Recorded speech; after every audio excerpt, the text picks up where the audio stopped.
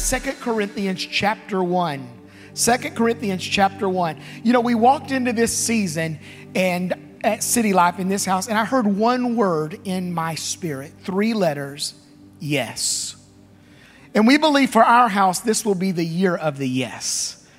The year of the yes. What God has declared, we are declaring. What God is saying yes to, we will say yes to.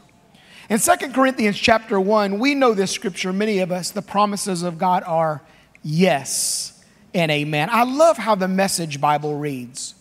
Whatever God has promised gets stamped with the yes of Jesus. In him, this is what we preach and pray.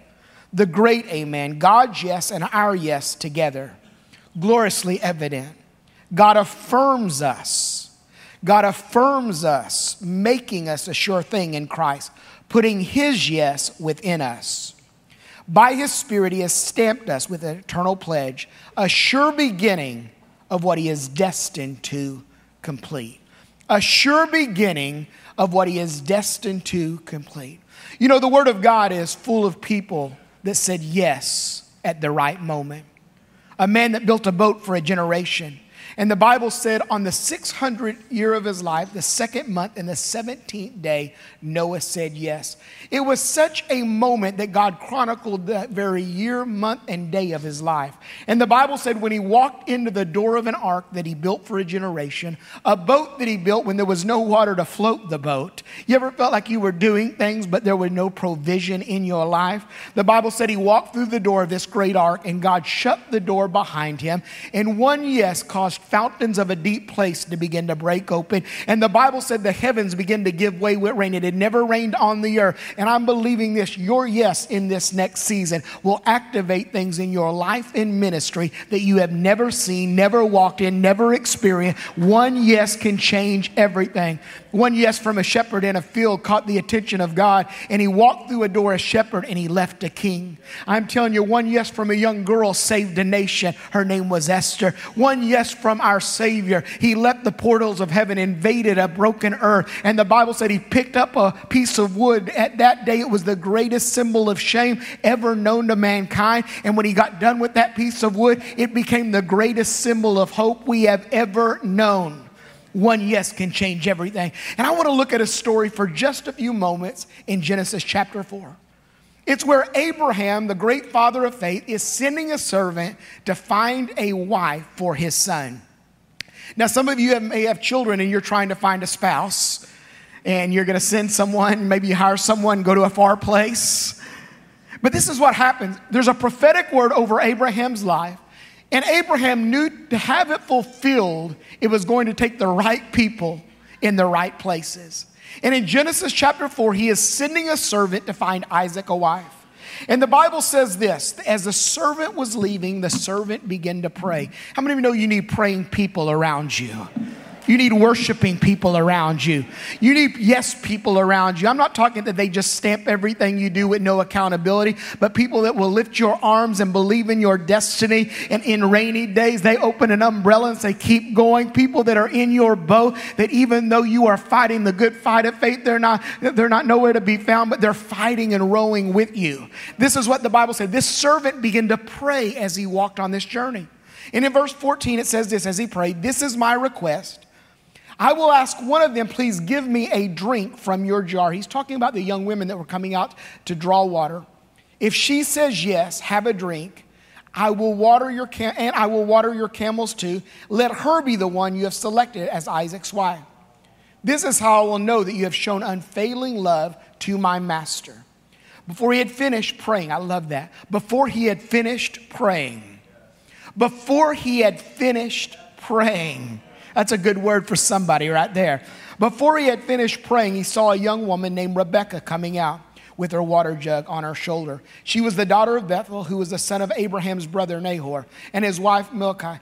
Rebekah was very beautiful and old enough to be married, but she was still a virgin. She went down to the spring, filled her jug and came up again. Running over to her, the servant said, please give me a little drink of water from your jug. Yes, my lord. Yes, my lord, she answered, have a drink. And she quickly lowered her jug from her shoulder and gave him a drink. When she had given him a drink, she said, I'll draw water for your camels too. until they have had enough to drink. So she quickly emptied her jug into the watering trough and ran back to the well to draw water for all his camels. I love this. The servant watched in silence, wondering whether or not the Lord had given him success in his mission. Let's jump down to verse 57. They are now journeying to her house. Well, they said, we'll call Rebekah and ask her what she thinks. So they called Rebekah. Are you willing to go with this man? They asked her. She replied, yes, I will go. Yes, I will go. Then she said goodbye. They said goodbye to Rebekah, and they sent her away with Abraham's servant and his men. The woman who had been Rebekah's childhood nurse went along with her. They gave her this blessing as she departed. Our sister, may you become the mother of millions. May your descendants be strong and conquer the cities of their enemies. Here it is. Then Rebekah and her servant girls mounted the camels and followed the man. So Abraham's servant took Rebekah and went on his way. Here's the story. The servant enters this area where these young girls would come out at a certain time of the day to draw water. And he's waiting, and as he's waiting, he spots Rebekah. She draws the water out, walks over to him, and asks him for a drink. And immediately as he takes the drink, she said, I'm not only going to give a drink to you, but I'm going to water your camels also. And the Bible says she began to water his camels till they were all filled. Now, what you have to understand, every camel would take more than just a cup of water. It's one thing to drink just from a cup. It's another thing to water camels that would drink 15 to 20 gallons of water apiece. Sometimes you water things and it feels like the journey will never end. She's going back to the trough over and over. And I love what the Bible said. The Bible said the servant was watching in silence. There may be some of you in this room today that in the last season, it feels like the heavens are saying nothing. It feels like God is not speaking in this last season. It feels like you are hearing nothing in your spirit. But for some of you, I believe the Father has been watching in silence. And he's watched you every time you've taken your jug back to the trough and you filled it with water and you walked over and emptied it so someone else could be filled. And the Bible said he watched in silence, knowing that she was the one. And the Bible said after this happened, he asked her, can we go back to your home? They go back to the home. He tells her father that he's Abraham's servant, his brother. And something happens in this moment. He says, I'm looking for a wife for Isaac. And this was very uncustomary. It was not orthodox. He says, we'll ask her. Because in that day, they would work out an exchange. There would be a dowry exchange. You know, I'll give you my daughter for this price. We'll make an arrangement so our families can. And the father simply said, whatever her answer is, that'll be my answer. And the Bible said they asked Rebekah, and she said, yes, I will go. Yes, I will go. Something began to happen. The Bible said in that moment, things began to shift. Because in that moment, something began to activate in the heavens. In a moment that she did not expect, the nurse that had raised her from a child released a prophetic word. She had never spoken this over her before. She had been around her many times. She had cared for her when she was a little girl. But in this moment, there is this word that rises up. And it's so similar to the word that Abraham got on a mountain many years before, that he would be the father of nations and his descendants would cover the earth. And this was the prophetic word. You will be the mother of millions and you will possess the gates of your enemy. But that's where I stop reading. But the Holy Spirit took me just a little longer into the story. And the Bible said after she took this prophetic word, she crawled up on a camel and began to walk back towards Isaac. And the Holy Spirit said to me on the first Sunday of this year, Tony, there has been some things you watered in the last season and I have been watching in silence. But those things that you have been watering are going to carry you into your destiny. Those things that you have been watering that you did not expect a harvest from, those things that you have been watering that you did not see any fruit from, that is the very thing that is going to carry you into your destiny. I love what Proverbs chapter 11 verse 25 says, the generous soul will be made rich and he who waters will also be watered. I've come to tell someone, get ready, the camels are on the way. The things that you have been watering in the last season, God is about to activate. The things that you did not plan for, the things that you did not expect, the places that you did not see coming. He said, get ready. You walked in a shepherd, but I'm about to give you a kingly anointing. You walked in with your head down, but I'm about to lift the countenance, and I'm the lifter of your head. You walked in broken, but I'm going to make you a masterpiece of restoration, because your best is yet to come, and your latter will be greater than your former. This last season did not catch me off guard, but I am Alpha and I am Omega. I had the first word and I will have the last word. I am the Lord Jehovah. Come on, give him praise today. Give him praise today. Come on, anybody believe you're going somewhere? Anybody believe the next season will be greater than the last season?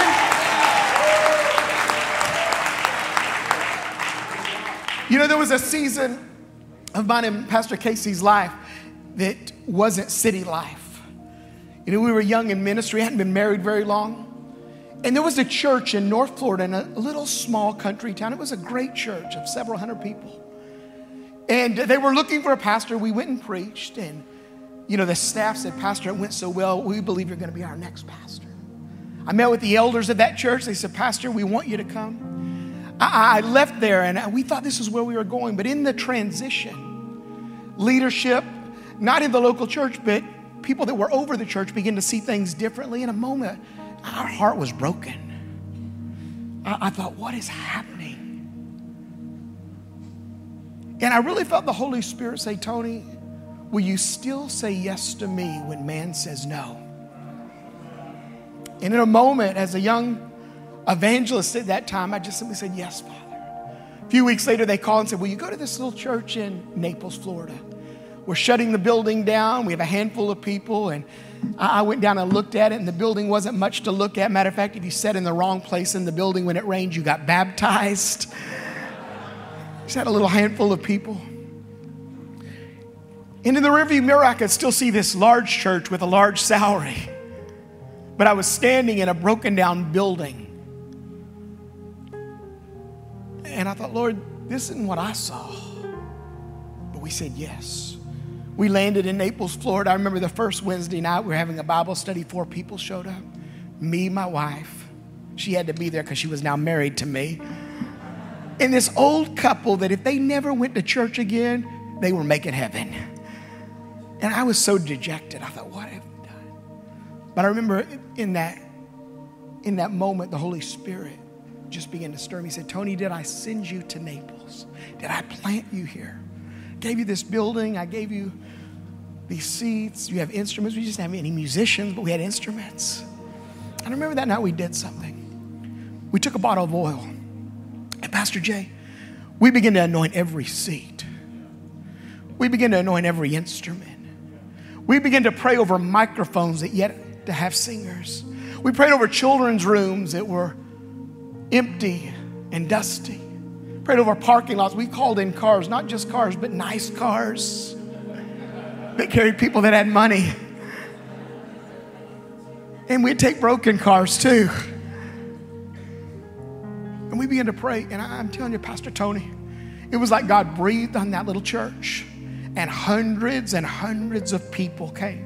And it was what opened a doorway for us to get to Tampa. And I look back and thought if we'd have went to North Florida, there'd have probably been no Naples, no city life. There would have never been any of this. And there are times that the heavens say yes, and there's times that the heavens say no. But when I know that I am marked with the right yes, I rise up whether it's in a good time or a bad time. And I believe that there is a prophetic marking on my life.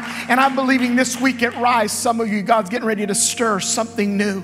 He's getting ready to release something fresh. And what you may have watered in the last season, you didn't hear the heavens, but the Father's been watching. You didn't see fruit manifesting, but the Father's been watching. In a prophetic word that He has declared long before you ever heard it, long before you ever saw it, begins to release and mark your life. And she crawled up on the camel. And she was led to Isaac. What have you been watering in the last season? You know, Me and Pastor Casey frequent this mall called International Mall here. Maybe you've been there. But we're creatures of habit, Bishop. We park in the same place. It's by our favorite stores. It's by the Starbucks. You know, all the things we need for a good day of shopping. We pull in, and we just park at the same spot. One of our favorite restaurants is right there. And, you know, when we get out of the car, you know, the doors to the mall do not open. You know, when I start walking to the mall, those beautiful glass doors where we enter, they've not yet to open. But there's something about those doors, Sean, when I get close enough, there's a sensor. And when I hit the sensor, I don't have to kick the door open. I don't have to pull the doors open. I don't have to pry the doors open. I'm telling you, there's a moment when I hit the sensor, and for my 3 girls, the minute those doors open, it's like the glory rolls out of that mall. And I am telling you, there are some of you in the last season, you've got out of the car. There's some of you, you're walking in the hot pavement right now. There's some of you, you're getting close. And I want you to understand, you may have watered in the last season, but you're about to hit the sensor. You're about to hit that marking place where you step over the threshold, and what God has spoken, what God has declared, what God has already watered in your life is getting ready to manifest. Come on, stand to your feet. We're going to end. We're going to make up some time. I want to just pray over you today. We've got great communicators coming. They're going to deposit in you all day long. They're going to lead you into deeper places, but I do know this. If you've put down your jug, and the camels are still thirsty. If you put down your jug, it was those camels she was watering that she was preparing for the next leg of the journey. Whew. There were some things in our life in the last season that we were watering, yet I did not see fruit. There were things in this last season that felt like we were just pushing the plow and the ground wasn't breaking up like it used to. But the camels she watered, he that watereth will himself be watered. I want to pray over you today. This is what I want to pray. Everything the Holy Spirit has already declared for you. Everything the Father has already marked you for. Every place that He's already destined. He said, you're stamped with the yes of Jesus. An eternal pledge. It's a sure thing. It's gloriously evident. You can't see it, but everybody else can. What He began, He will finish. So, Father, I pray over my friends today. I pray for those that have been watering in a dry season. I pray for those that have been building a boat when there was no water to float the boat. I pray for those, Father, that felt like they were laboring. They were fighting the good fight of faith, and even at times felt like they were losing. For those, Father, that felt like they were pushing and plowing and working, and nothing was happening.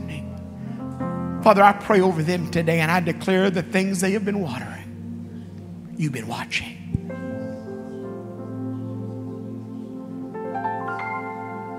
You've been watching. And Father, I believe, Father, the very place they have been faithful has already been marked for destiny. Now just reach over and lay your hand on your neighbor's shoulder. Father, we believe and declare that what we make happen for others, what we make happen for others, you will make happen for us. Father, I speak life, I speak blessing, I speak goodness, Father.